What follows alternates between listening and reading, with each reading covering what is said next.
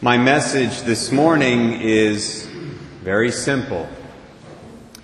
Thanksgiving is good for you. And here I'm speaking specifically about the activity, the act of giving thanks, not the holiday. Although the holiday we're celebrating is also a wonderful thing. A great opportunity to get together with family and friends, to watch some football, to eat a little bit, hopefully a little bit, not too much anyway. And even maybe to take an afternoon snooze, if you don't have to do the dishes anyway. But this holiday, as I mentioned at the beginning of Mass, is ultimately about saying thank you to God. It wasn't about the pilgrims thanking the Indians. It was about giving thanks to God. At the start, it was about that, and it is about that today. Giving thanks to Him for His many blessings to all of us. And this, of course, is something that we should do every day of the year, not just on the last Thursday of November, and hopefully we do. We should do it, first of all, as a matter of pure justice. It is right to give Him thanks and praise. Where have you heard that before? God is the one from whom all good things come, as we are told in the third Eucharistic prayer, the one I will use for this Mass. Therefore, He deserves to be thanked. In fact, to fail to thank God is actually a sin. It's a sin against justice. And when we say thank you to the Lord, our thanks should not be superficial. In other words, we shouldn't just thank God for our material blessings, although we should do that. And I think we're all a little bit more conscious of our material blessings this year in the midst of the economic crisis we're going through. But we shouldn't stop there. We shouldn't simply say thank you to God for the material blessings and for the people in our lives, although we should do that as well. When we say thanks to the Lord, we should say thank you to Him for all the natural and supernatural blessings He has given to us and continues to give to us every day. The supernatural ones we can sometimes forget about, but they are so important. The gift of faith. How often do you thank God for the gift of faith? I'll be honest with you, I forget a lot. And when it comes home to me powerfully is when I meet somebody who doesn't have faith, or whose faith is very weak, and I can see the effect it has on that person. And I say, thank you, Lord, for the gift. We should thank Him for the gift of faith, the gift of hope, the gift of charity, for the other gifts of the Holy Spirit, for the sacraments.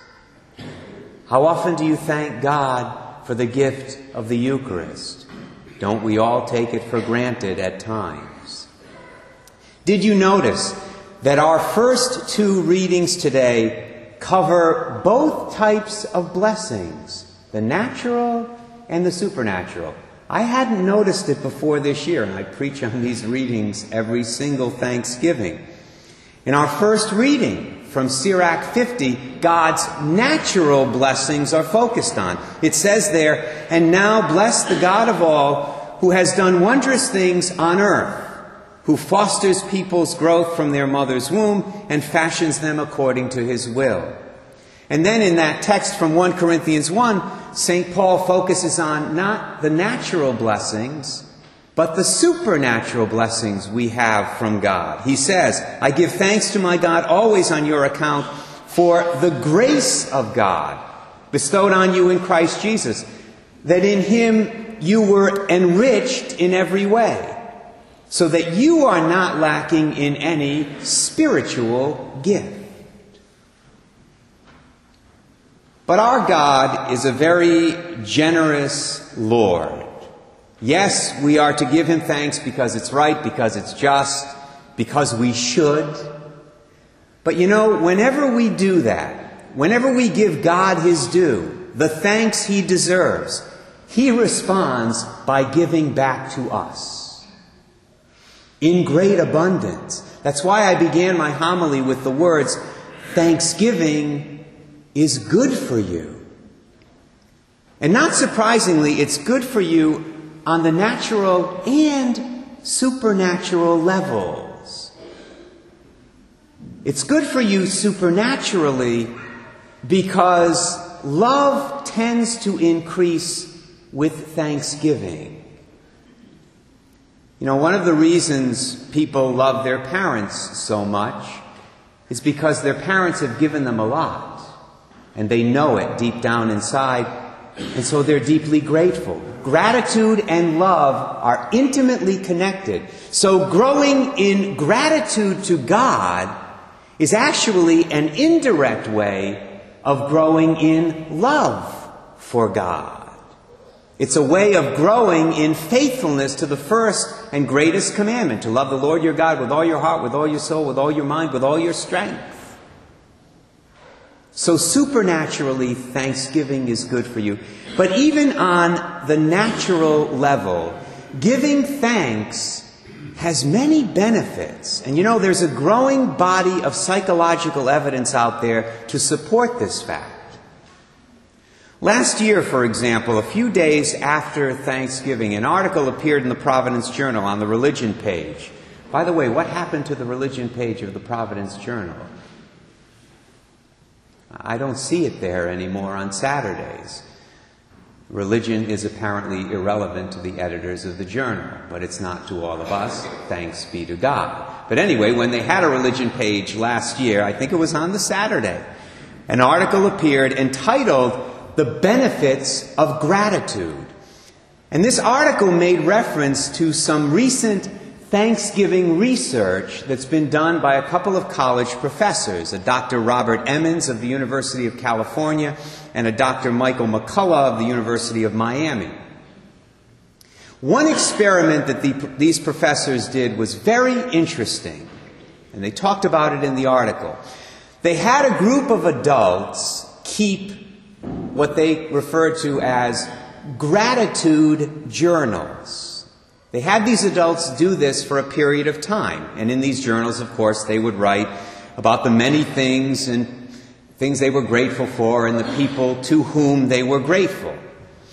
And they compared the attitudes and the habits of these men and women with the attitudes and habits of two other groups of adults who didn't spend any special time during the week giving thanks. In one of his books, Father Stephen Rossetti summarizes the results of this experiment as follows. Physically, the gratitude group exercised more, had fewer physical symptoms, and slept better. Psychologically, they reported higher levels of alertness, enthusiasm, determination, and energy. They experienced less depression and stress, as well as high levels of optimism and life satisfaction, without denying the negative aspects of their lives. Spiritually, they were more likely to help others, they were less envious of others, less materialistic, more generous, and more likely to attend religious services and engage in religious activities. So I have a suggestion. Why not start a gratitude journal for yourself? Or at least make the resolution to engage in what I would call a weekly gratitude session.